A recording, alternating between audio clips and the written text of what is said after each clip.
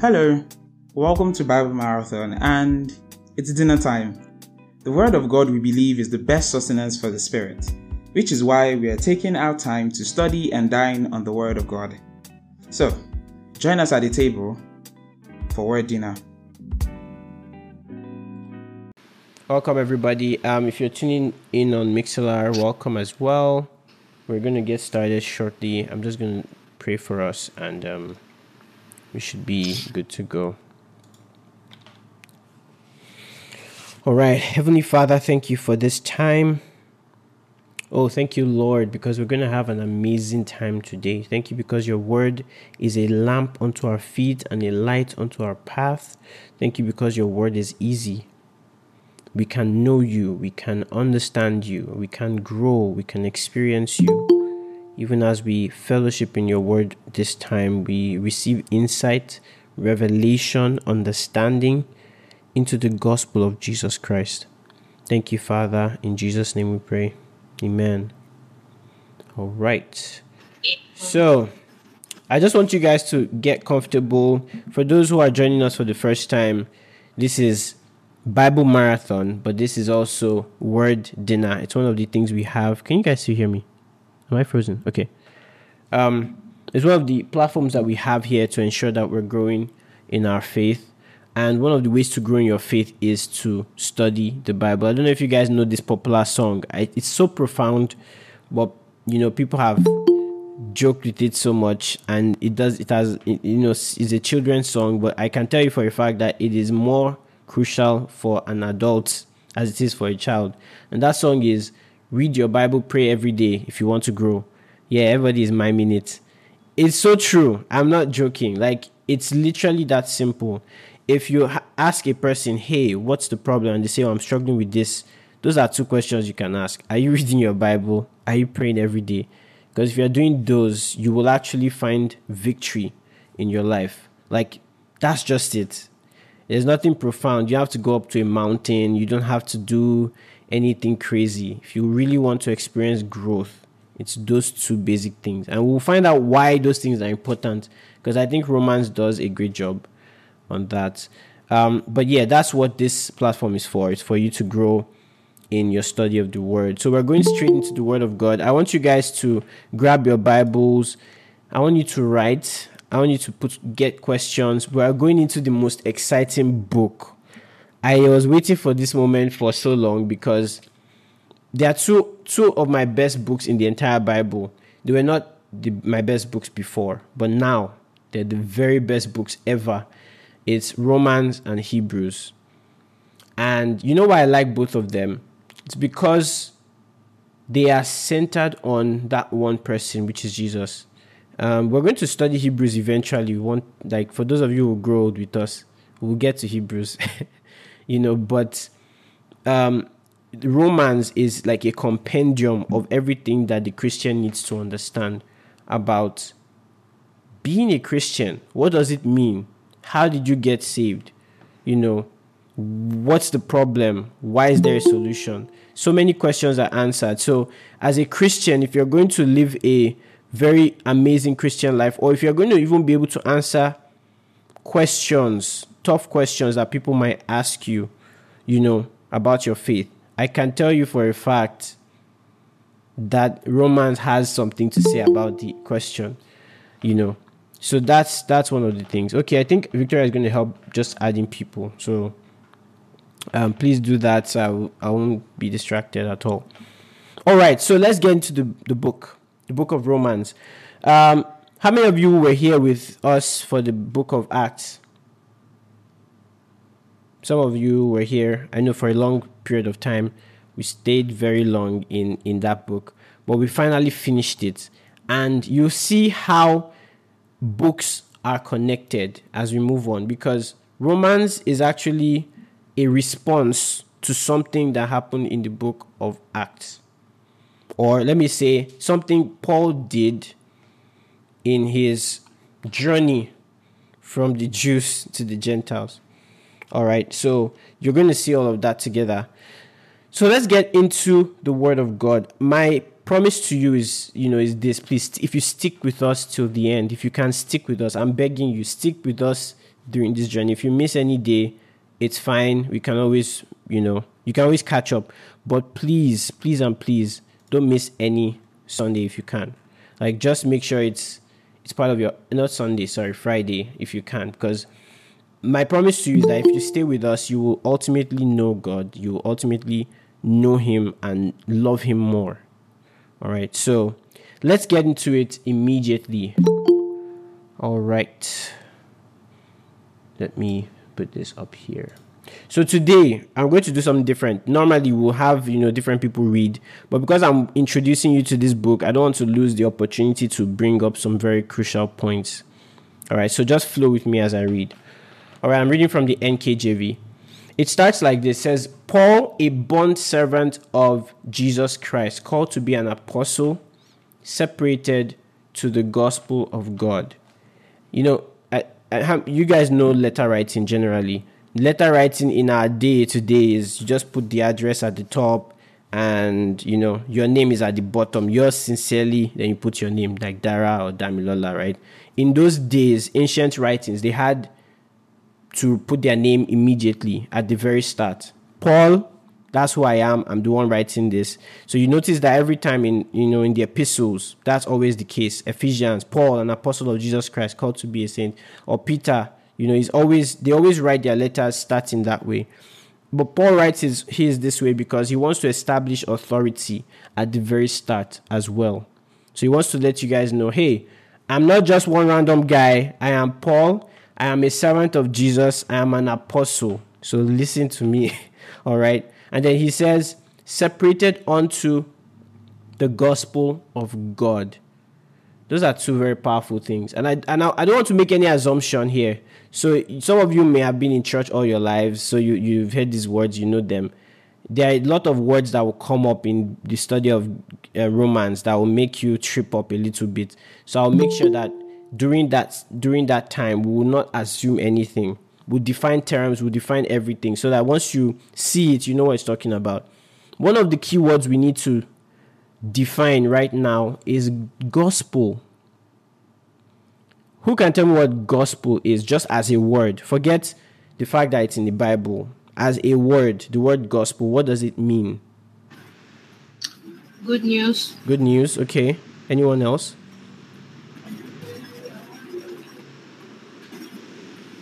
Okay, that means we all agree. Give me another synonym. I really want you guys to get this. Gospel.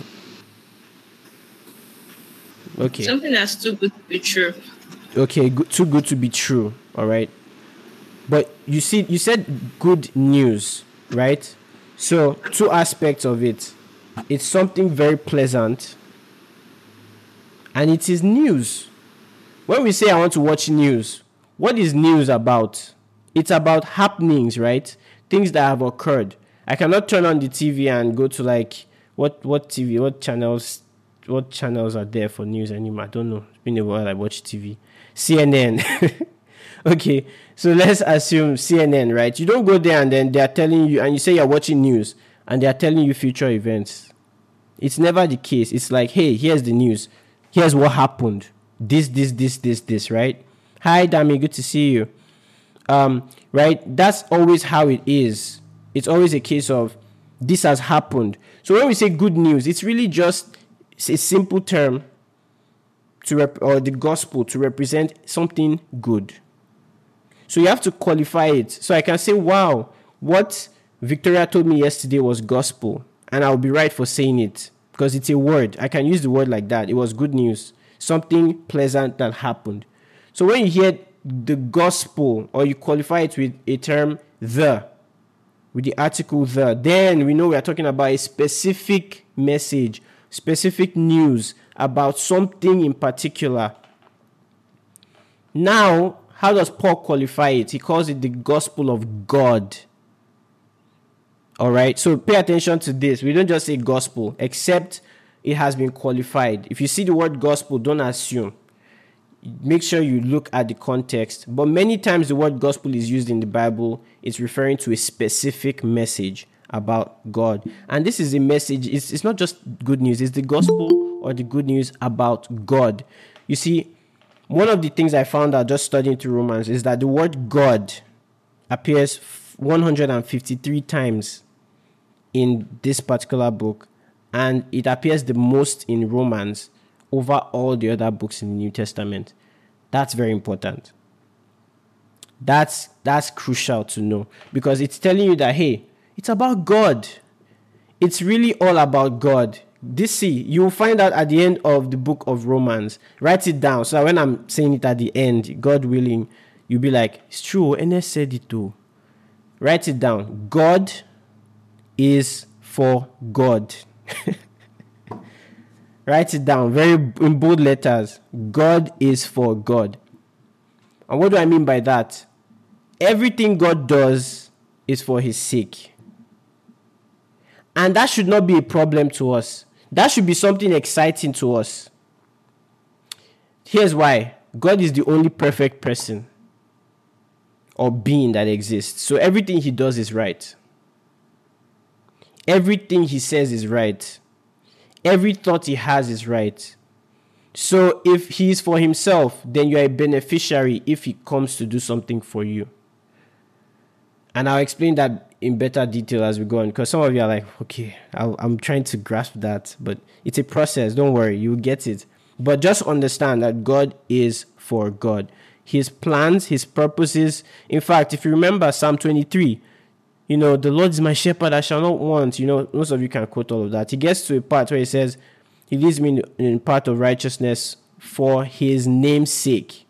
Most people don't know that that's there. He's doing all of that for his own sake. He's doing what he does because he is God and he is doing it for himself. Why did he even have to create us in the first place? Revelation 4:11, for his pleasure they were created. All right? So that's very core, because we live in a time when everything is like, self-love, all about me, I'm the focus of the entire universe. And the reality is the people that live like that are the most depressed, because true satisfaction comes from finding your full satisfaction in God, not in yourself. And so Paul is bringing the best news ever, and it's the good news about God. And then he goes in verse 2. Wow, we're still in verse 2. Glory to God. Which he promised before through his prophets in the Holy Scriptures. So this is not new news. So I'm using that word repeatedly, but it's not new. What we are talking about is not something new. It's not something just crafted. Paul is saying this thing is not just something I just came up with. This is historical, backed up news. And not only was it news, it was prophesied. So everything I'm going to talk to you about was written many years ago by the prophets. They said this will happen, and it finally happened. And so that's what he's saying here. He's saying, I've been called by God with a gospel, the gospel of God, good news about God. And this good news was promised even before I'm telling you this, long before I brought this to you, by the prophets. And throughout the book, guess what? You're going to see this happen, where Paul will quote the prophets to prove his point. So that's very, very crucial. And then what is it really about? He says prophets in the Holy Scriptures. About what? So what are the details? Or what is the major point? What is the focus of this gospel? We know it's the gospel of God, but what is the major focus? He says concerning his son, Jesus Christ.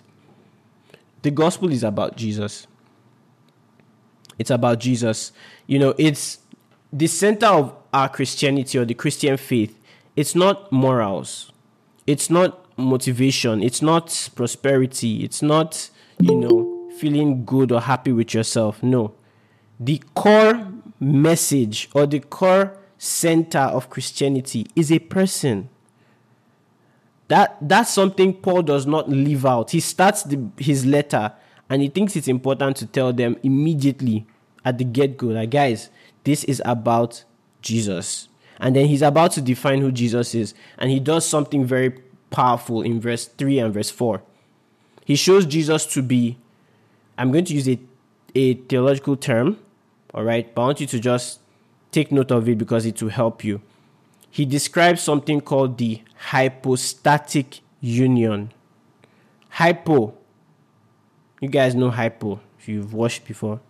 And static. That sound you hear when stuff is going out, static, or normal word static if you're not moving. Hypostatic union. What does that mean? It's that divine reality where man unites with God.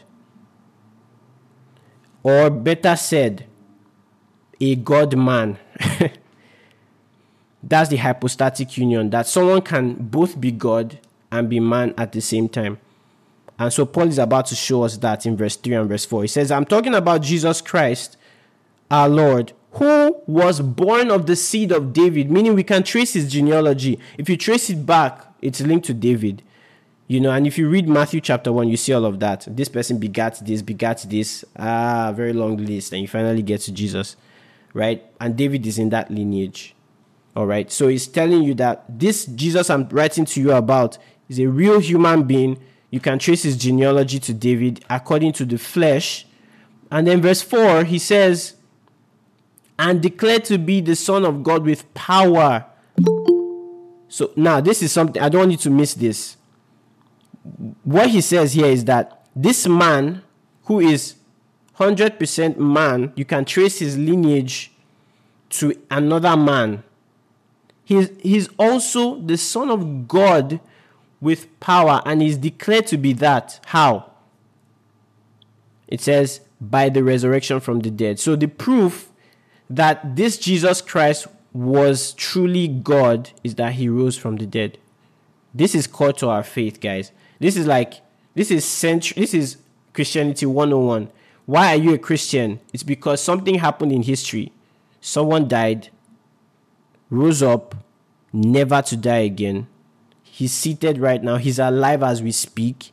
He's hearing us right now. That's big. That is core. So Jesus Christ is the Son of God according to the Son of David according to the flesh, but he's also the Son of God. How? Revealed by his resurrection from the dead by the Holy Spirit. So that phrase, Spirit of Holiness, is in the Greek is still Hagios, pneuma, Hagios pneuma, which is Holy Spirit. Holy. So it's kind of just a way to rephrase it. So it was shown to be the Son of God by the Holy Spirit by being raised from the dead. All right. So don't get lost in that. Are we still together, guys? All right. I'm taking my time here because this is the very first one. I'm trying to build the themes very carefully. Then verse 5, he says, through him we have received grace and apostleship for obedience to the faith among all nations for his name. This is brilliant. This is amazing. He's saying, through Christ, through him, we have received grace. So we've received something, a free gift, and we've also been given a responsibility. So here are the two things that come with being a Christian. Not only do you receive grace, the free gift of righteousness, which we'll talk about shortly, the gift of God, you also receive an assignment. All right? In Paul's case, it's apostleship. He's giving grace, which is the free gift of God, meritless. He couldn't do anything to merit it. He got it free of charge. But at the same time, he's also giving a ministry. And Paul talks about it in 2 Corinthians. We have a ministry of reconciliation. So he's an apostle and he has received grace. And what is it for? For obedience to the faith. That means to bring people to obey God, to put their trust in God's plan. That's what he means by obedience to the faith. And not just from one group, but from all the nations. For who? For his name. You guys are seeing that theme. God is for God. He's doing it for his own sake. All right. So when he says he's calling, we have received grace and apostleship for obedience to the faith among all nations for his name. And then he tells us, you guys in Rome that I'm writing to, you are also the called of Jesus Christ. Why are they the called of Jesus Christ? Because of the previous verse. They have obeyed the faith. They have trusted in Jesus. All right. They put their faith and their trust in this Jesus Christ. And then he goes to verse 7. And here's how we'll see the connection with the book of Acts. I mean, it's so profound. We'll get there. He says, to all who are in Rome, beloved of God, called to be saints. Then he says, grace to you and peace from God our Father and the Lord Jesus Christ. This is his introduction. This is like, this is who I am, my name, my purpose, and here's what I'm, writing this letter for. That's what we just read, verse 1 to verse 7. But I don't want to rush this. He says two things here. He says, beloved of God and called to be saints. So if you're taking notes, if you're highlighting or you're doing anything like that, two things to pay attention to here. Beloved of God and called to be saints. So let's talk about beloved of God. It's very easy for anyone to be convinced that they are sinners, right? Nobody needs to in fact, it's the easiest thing I can do. I can start preaching to you and saying, you've done bad things, right? And you will not argue. I don't think there's anyone here that will argue with me and say, no, I'm 100% perfect. No, I can do a very good job in showing you how terrible you are. But I can tell you for a fact that it is a lot harder to show someone how loved of God they are. It's way harder because, it's one thing to just feel like, yeah, I've heard God loves me. I've heard it, I've sung it many times. It's a beautiful song. Yes, God really loves me. I know, For some of us, that love still looks like a mushy feeling. And for those of you who are not mushy naturally, you won't be able to relate to the love of God because you would just be like, nah, that's not how I receive love. For another person, you might just feel, this love thing, I don't know, I've been hurt many times. And maybe you had or you still have a bad relationship, with your family members, maybe your father, and then someone tells you you have a loving father. That thing is not going to get through to you. I know people I've spoken to for a long time, just guiding them through scripture and just being honest, like, hey, Ernest, I don't know what it means to be loved by a father. So when you tell me God loves me as a father, I don't get it. And see, that's true. That happens. People experience that. It's a legitimate feeling. But I can promise you, the love of God is not mushy. You might have emotions, or you might have this, this time when you're lifting up holy hands, you're listening to Maverick City and you're crying and you're like, oh my God, God is so kind. Those are those moments and they are beautiful. Cherish them. But you can't build your faith on those feelings. All right. And then you can't even build your faith on a semblance on what you think love is. So if you are someone who has struggled with the love of your parents, or you've been in a very bad series of breakups, you don't have faith in this concept of love anymore, right? You're probably that person that is like, see, don't talk to me about love. So when you hear God loves me, it's like, you're just saying rubbish.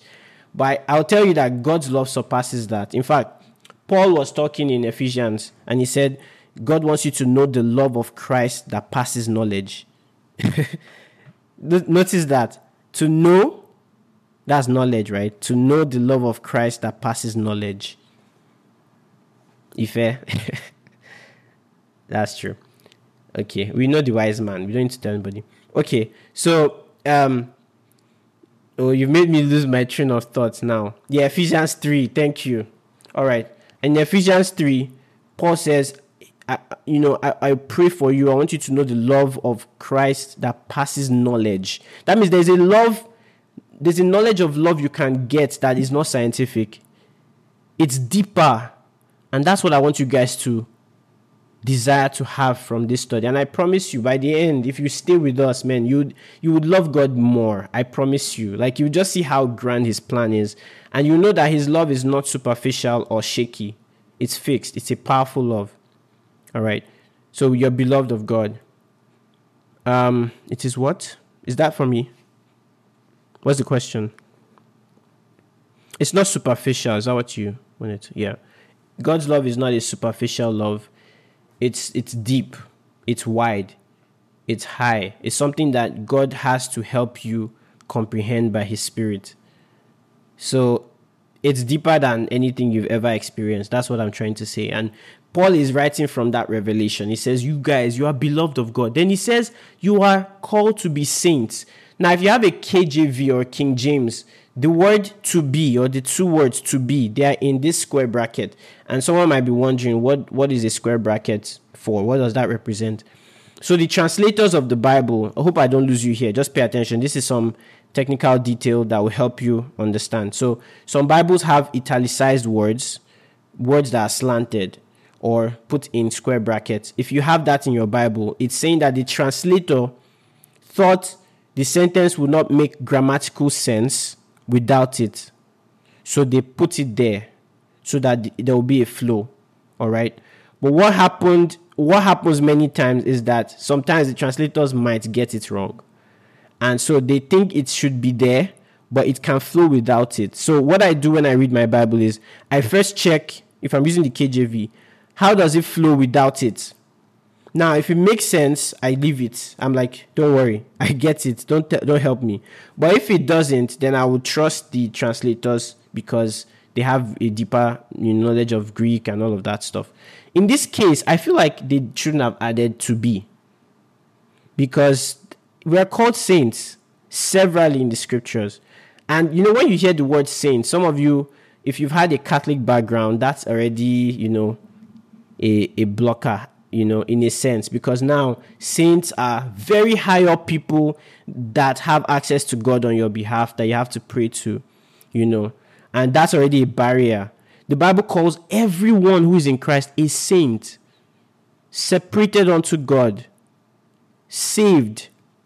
All right. So when we say saint, the Greek word is actually linked to the word holy. So God actually sees you holy. If you are a believer in Jesus Christ, you are called a holy person. Now, you may not feel holy. It's not about feelings when it comes to Christianity. Many times, it's not even about your actions. It's about God's action first and foremost that produces good actions in your life, all right? But when he says you are called saints, that's who you are. It's talking about your status, all right? Then he says, grace to you and peace from God, our Father, and the Lord Jesus. And you're going to see this duality. There's always grace, and you see that Paul always mentions from the Father and from our Lord Jesus Christ, because he's trying to establish something that, hey, Jesus is truly the Son of God. All right? So he will do that a whole lot. All right, let's go. I'm loving this. I love Romans, guys. I can read it over and over and over again. All right, so he says, first, I thank my God through Jesus Christ for you all, that your faith is spoken of throughout the whole world. Now, what is writing to Rome? Paul hadn't been to Rome at this time, but he had heard the good news. Rome at this time was like the biggest. Think of the USA right now as like a world power. Rome was the world power back then. And so to hear that a church was growing and flourishing there was the biggest joy in Paul's heart. And he was like, I want to be there. So he said, I thank my God through Jesus Christ that, your faith is spoken well. I've been hearing good things about you. And then he says, for God, who is my witness, whom I serve with my spirit in the gospel of his Son. You can see he's qualifying it again, the gospel of his Son. That without ceasing, I make mention of you always in my prayers. What I stopped to think about when I was studying this was, Paul is trying to tell them, guys, like, I swear, because he's like, for God is my witness. Like, I'm telling you the truth, that I've not stopped praying for you. And it just hits me. It's like, man, many of us, we are used to saying, don't worry, I'm praying for you. Now that's the end. That's the prayer. That thing you just said is the prayer. My advice is, anytime you are with someone comes to you and they have an issue, pray for them right there. At least let it be that you actually did something. Don't be part of the people that just say, I'm praying for you, or I'll pray for you. And then next thing you do is watch Netflix. No judgment. Just make sure that you are genuine. And so Paul is that person that always appeals to his conscience. He'll be like, I have a clear conscience. You read with me now, right? You guys, Acts, when we're reading the book of Acts, he was always saying that with clear conscience, I did this. When he was coming to defend himself, in front of the leaders, the judges then, he was always saying, I have a clear conscience before God. Can you say that? Can you say like, I say I'll do this and I actually do it? It's difficult. We're not all perfect, but like we are meant to keep building ourselves to become that. God starts us off as holy and says, okay, now act holy. So you have that advantage, all right? So repent, pray for people when you tell them you pray for them. And then he says, what is his prayer? He says, making requests, if by some means, now at last I may find a way in the will of God to come to you. So Paul was praying that I need some supernatural opportunity to open up so that I can come to Rome. Now, those of you who were studying Acts with us, who can tell me how God answered this prayer? So you're laughing because you know. Okay, should I go ahead? Yes. Okay, so how God answered this prayer was, he was arrested. And Amen. Now, some of you are like, what? There was a shipwreck. An angel preserved their lives, and they finally got to the island called Malta, which now led to them going into Rome. That was Acts 28, guys. That was the last chapter. But that was the answer to his prayer. So some of you may, and I think this is so profound. Like, that's why I tell people, see, don't just read one verse. You're cheating yourself. Don't even just read one chapter. Read the Bible, because everything connects, and questions you are trying to get answers to are everywhere, but they are not just in one place. Let me tell you how this aligns. Some of you have prayed, God, I need you to do this for me, or I need you to do this. And I want to be at this particular level. But God will not tell you how He's going to get you there. God answers prayers, guys. But He doesn't need to tell you how He will do it. And that's one thing you have to live with. Because a lot of the time, we want to know every detail. We want to think that we just know how things will work out. So we don't leave it. We don't really trust God in the fullness of our prayers. We just trust Him halfway. And God really wants us to give up. Give up totally. Like, if you say you trust God, trust Him with the means also. And that may be hard for a lot of us to receive, but think about how God fulfilled His plan in getting the gospel to Rome, and having Paul himself come later on, because the church was already growing before he came. But God used imprisonment and all the pampering. You guys know how Paul was pampered in prison. People were bringing food and clothes to him. And he had safe travel to this place as a prisoner. Yes, I said trust Him with your needs. Trust God with everything, literally. All right? And the means through which He will perform it. So don't worry about how. Just make sure that you are praying and trusting Him. He loves you. That's why I said one of the biggest, was it where it was on house arrest? Yeah, that and later on. And that was on his way to Rome. Yeah, don't worry. You'll be answering your questions in the chat, so I won't get distracted. But yeah, keep them coming, all right? All right, so he now says, for I long to see you, that I may impart to you some spiritual gift, so that you may be established. What's he talking about here? See, as an apostle, he had, I would say, he was a gift. Let me start from there. The Bible talks about ministry gifts, Ephesians 4:11. God gave the church spiritual gifts. He gave them ministry gifts, pastors, teachers, evangelists, apostles, prophets, for the equipping of the saints for the work of the ministry. That's Ephesians 4:11. So God equips people supernaturally and specially. So you might see some people that are like, oh my God, see how they are growing so fast. Man, some of you may have some pastors that you're looking up to and you're like, how'd they do this? How'd they get here? And you sometimes forget that God raises men to raise men. And so God works with Moses, and Moses now takes care of everybody else. So God does that with the church. God raises people that we're supposed to submit to, learn from, all right, and be equipped by.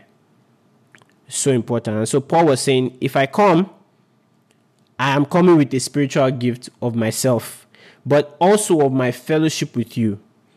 Because when I come, something will happen. And that's the key word there.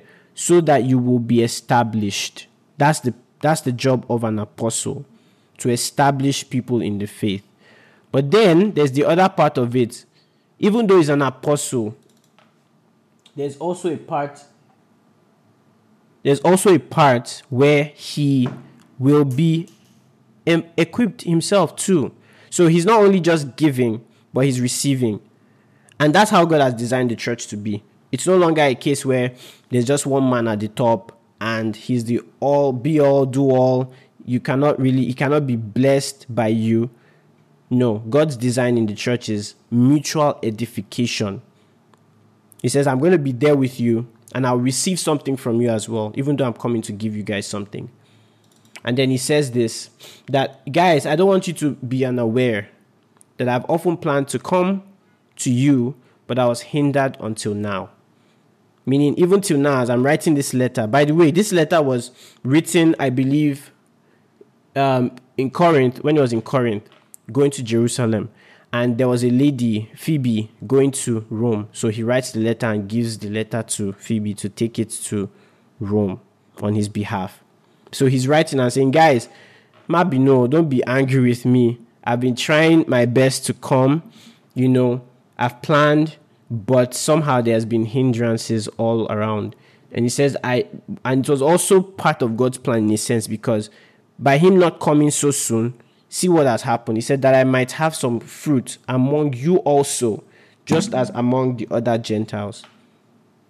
And then he says, guys, this is what you need to know. I am both a debtor to the Greeks and to the barbarians, both to wise and unwise. So he's saying, I'm a gift to everyone, and I'm owing everyone. I have a message that has to be given to not just the Jews, but to the Greeks and to the barbarians, to those who seem to be outside of the scope of God's blessing. Maybe you guys don't get it, that the gospel, or what was thought to be the gospel for a very long time, was a Jewish message. I don't know if you've opened your Bible and you're like, where are the other people in the world? Why is this so focused on only Israel, Judah? You just be reading, you're just seeing all this, and you're like, David and Goliath, Samuel. Why is this Bible so one nation centered?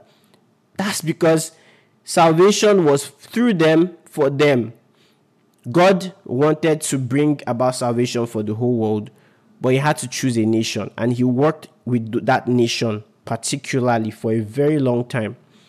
All right. And then his plan was ultimately to bring Jesus Christ, who will be the product of his work with the Israelites, to now bring salvation, open the door of salvation to both the Jews and the Greek, to the Gentiles, to the whole world. So Nigerians are Gentiles.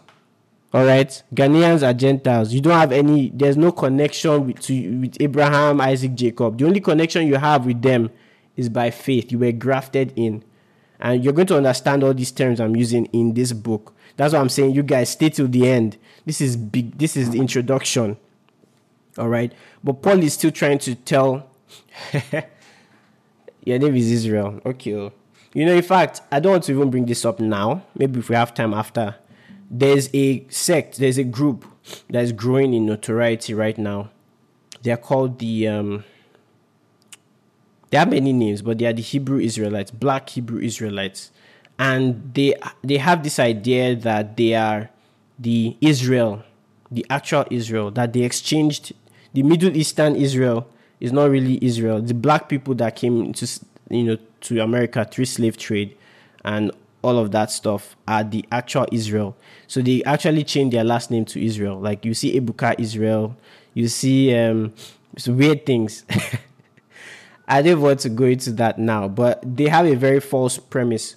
But the reality is that the gospel started off from the Jews to the Gentiles. That's why someone asked me a question the other day, and I'm just sharing these things because I feel like it's worth the conversation. I'm not rushing at all. Someone was asking me a question the other day. I just lost my train of thought. It was about this whole Jew Gentile. Okay, yes. Jesus Christ, right? when the woman asked him for healing, and Jesus said, "I'm sent but to the lost sheep of Israel," and he didn't answer her. Some people will look at that and say, "Omo, Jesus is harsh." Someone is there asking for healing, and Jesus is saying, "No, I brought this healing not for you, but for the Israelites." And then Jesus also says healing is the children's bread, meaning this healing is for the people who belong to my covenant, the Israelites, the people who God chose. But this woman does something interesting. She's a Syrophoenician, by the way, so she's not a Jew. And so she says, but Lord, even the dogs eat the crumbs from the table. So, Jesus was saying healing is the children's bread. But this woman was like, even the crumbs, at least the dogs can eat. Like, I can still find a way inside this thing. And then Jesus responded and said, great is your faith. Because Jesus saw something in the future. I mean, by extension, he already knew what he was going to do, that his work was going to save all men. But he recognized faith in this Syrophoenician woman. It was not yet her time, but she received healing. That's a powerful picture. I don't want to go into that because it's off topic for today, but it just shows you that even back then, though there was restriction on the plan of salvation for the Jews, there were people who were not naturally Jews that participated in it. Rahab, the prostitute, that was not a Jew, became part of the lineage of Jesus. So God had already been showing it long ago that don't worry, like it's coming for everyone, but I want to do it through a certain people. All right. So that's what Paul is basically saying. Ruth wasn't also a Jew. So I am a debtor both to the Greeks and to the barbarians, both to the wise and to unwise. And so as much as is in me, I'm ready to preach the gospel to you who are in Rome. Paul is saying I'm ready. Nothing is going to hinder me. I'm coming. And we saw how that was fulfilled, right? He eventually went there. And then he makes the what I call the thesis statement. Verse 16 and verse 17 is the thesis statement of the book of Romans. So if you're writing down, that's something to write down. We have like 15 minutes to go. So I will stop where I stop by the Spirit's leading. We're not going to rush this book. We're going to enjoy it. All right. It says, "For I'm not ashamed of the gospel of Christ, for it is the power of God to salvation for everyone who believes, for the Jew first and also for the Greek." Let me stop there. There's a lot of unpacking. So I said it is the thesis statement. So if you are here, you've gone to school and you've written projects, you know what a thesis statement is. It's like, this is what my whole project is about in summary. All right. So think about it as the long title, all right, of the book. So let me break this down a bit. He says, "I'm not ashamed of the gospel of Christ." Why is this even an issue? Why would he be ashamed? Like, I won't say I'm not ashamed if there's no opportunity for shame. Does that make sense? Like, if I'm somewhere and I say, "Oh, I'm not afraid," you'll be like, okay, there has to be something to be afraid of for me to say I'm not afraid, right? So what happens in this case? Now, here's the thing. He's not ashamed to preach the gospel in Rome. Rome is the capital city of power. That's where everything is happening. That's where he could be ridiculed. He could be all the suffering he has suffered.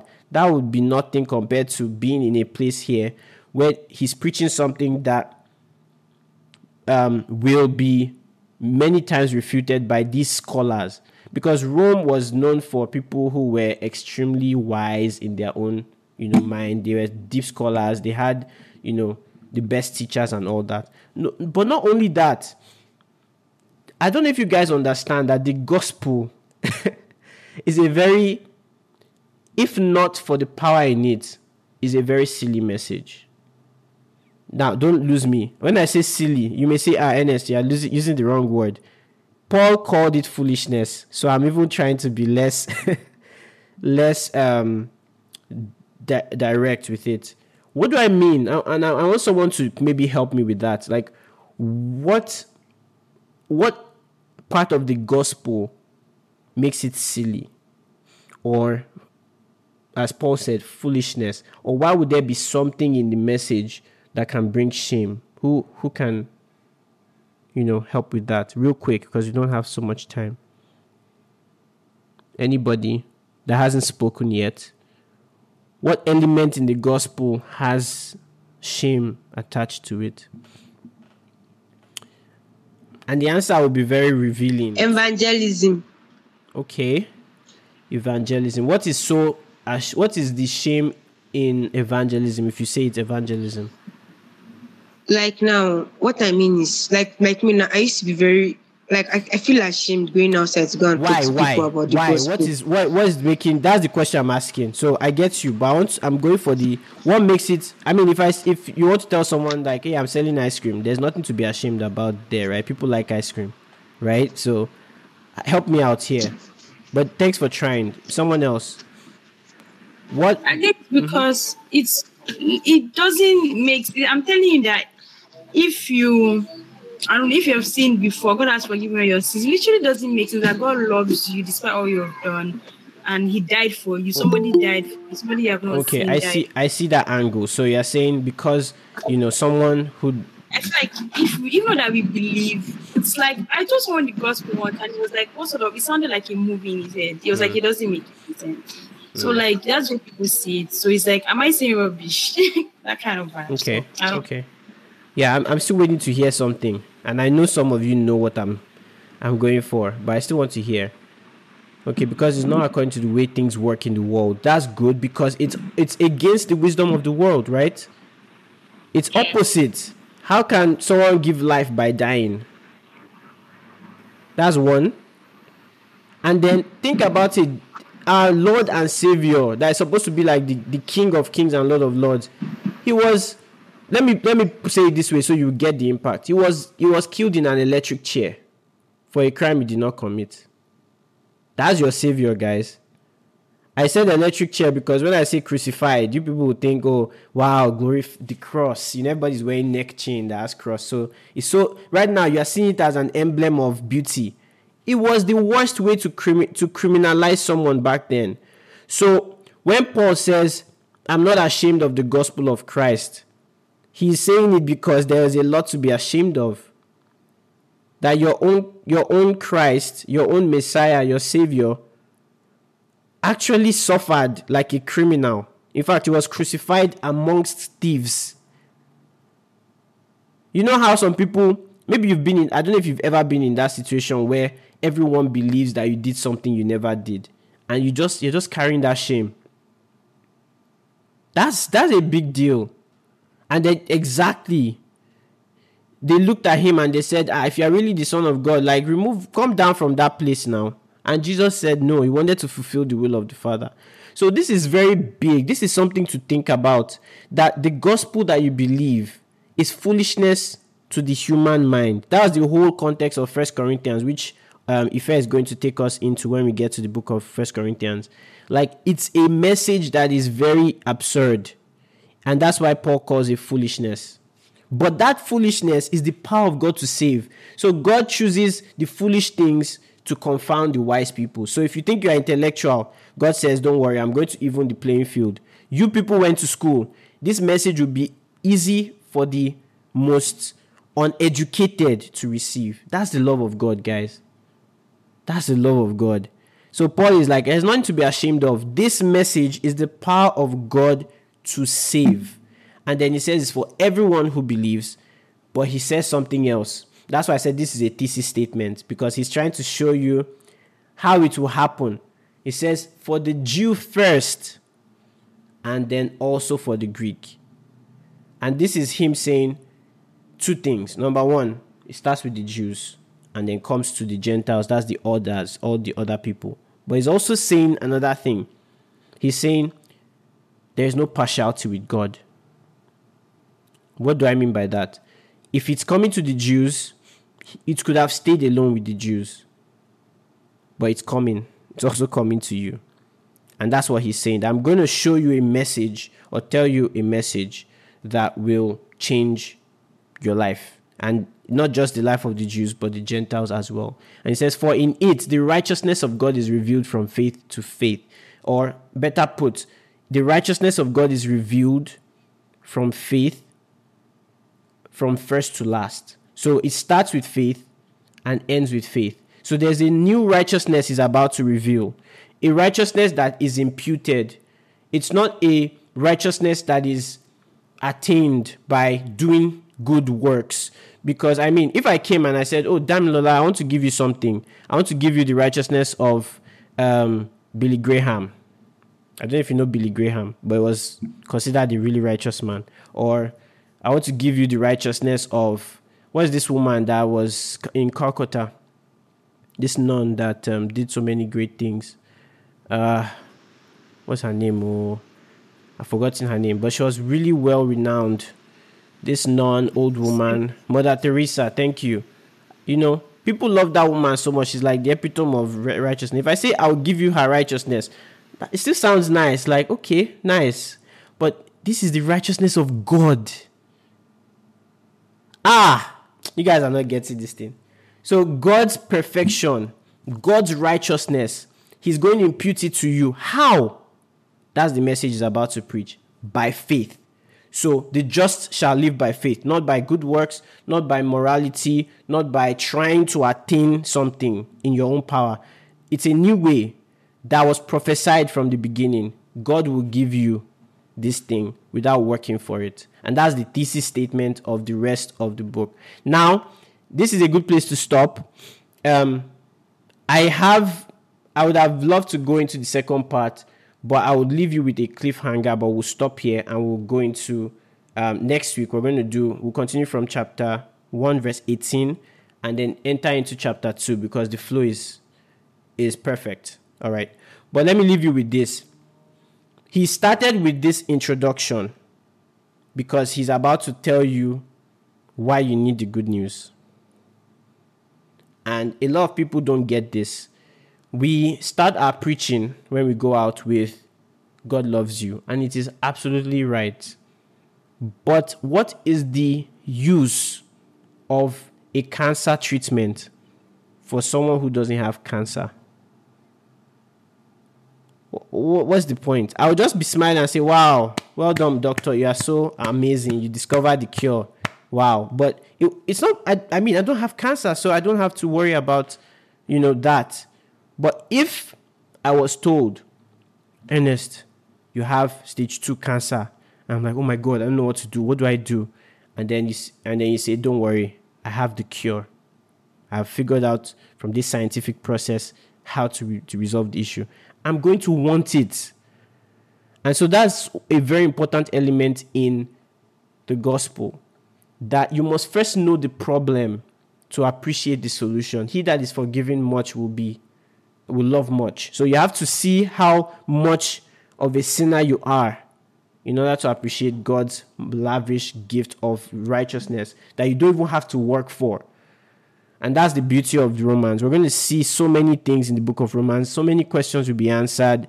And I think it's going to just leave you wanting more of God. I promise you. So don't miss it. If for any reason you miss it, we're trying to record these sessions on our Mixlr platform. So you can go to the show reel and listen to it over again. But I'm going to stop here. I'll pray real quick so that we can take some announcements and then we'll be out of here. Heavenly Father, thank you for the revelation of your word, that you had a plan from the beginning of the world to bring us to yourself. Thank you because you chose the gospel. You chose Jesus. Thank you because in him we are made right with God. And I thank you because we're starting a journey together on this platform. Lord, we commit the journey into your hands. And I pray that there will be practical results from our study. It will not just be head knowledge, but it will flow out into our lives, into our living, into our communication. And for everyone who is here with a burden, listening to us right now, a burden, emotional, financial, health-wise, I pray in the name of the Lord Jesus, because we know you answer prayers. We just may not know how you do them, but we see in your word that you are a faithful God. And so we pray and agree together by faith that they are relieved of those financial struggles. They are relieved of those health challenges. They are relieved of that emotional pain. And they are free right now in the name of the Lord Jesus Christ. Thank you, Father. In Jesus' name we pray. Amen. All right. Thank you so much, Ernest. Thank you so much. So, does anyone have any questions? Let's start from there. All right. Let me take your question. We're already on time, but you guys, you're free to go. We're done. Thank you guys for tuning in, but I want to take questions now. Oh, so my question was in regards, I think the last two verses we spoke about, first to the Jews and to the Gentiles. Was he talking about revelation, like in the sense of God revealing the gospel to them first, or salvation? Do you get my question? I get you. It's both. So, first of all, the message itself, right, was preached to the Jews first. If you read Acts with us, you remember it started with the Jews, right? It started at the day of Pentecost. Everyone is there. Peter preaches to the Jews, and 3,000 Jews are saved, right? And then we see the Samaritans later on receiving the Holy Spirit, right? You remember in Acts 7 and Acts 8, we see that transition to the Samaritans. And then we see the Gentiles, like in Cornelius, Acts chapter 10, receiving the Holy Spirit too. So it started with the Jews, and then it goes all the way to the Gentiles. So that's in the sense of salvation and in the sense of the gospel. Does that make sense? So it started with the Jews, and then it ends up reaching the Gentiles as well. Basically, like through them, basically. That's through them and to them. That was the phraseology I used. So through them, because... What do you mean by to them? It was like if someone's going through somebody, it's not necessarily about the thing that's being... I get you. So it first came to... Okay, think about it this way. I have a letter for you to give Ruth. So give this letter to Ruth. But I say, oh, you can read it. Now, is it through you or to you? It's to both of us then, if I can. That's exactly my point. So it was through you and it was to you at the same time. Okay, basically. You get it now. Okay, I get it. Because I thought it was, how do I put my... I thought it was like I don't even know. I can't remember but you've explained this, so thank you. All right, but don't worry. Trust me, like I think most of these questions will be organically answered because that's the thing about Bible study. As you just study, your answers come. There's no two ways about that. All right, nice question. Thank you. That was an awesome meal. Thank you for joining us as we studied the Word of God. If you would like to join the actual Word Dinner sessions live on Fridays, you can visit the link bmg.disha.page. It's always on Fridays, 9 p.m. West African time. Don't forget to follow us on Instagram at bmg.global and see you when next it's dinner time.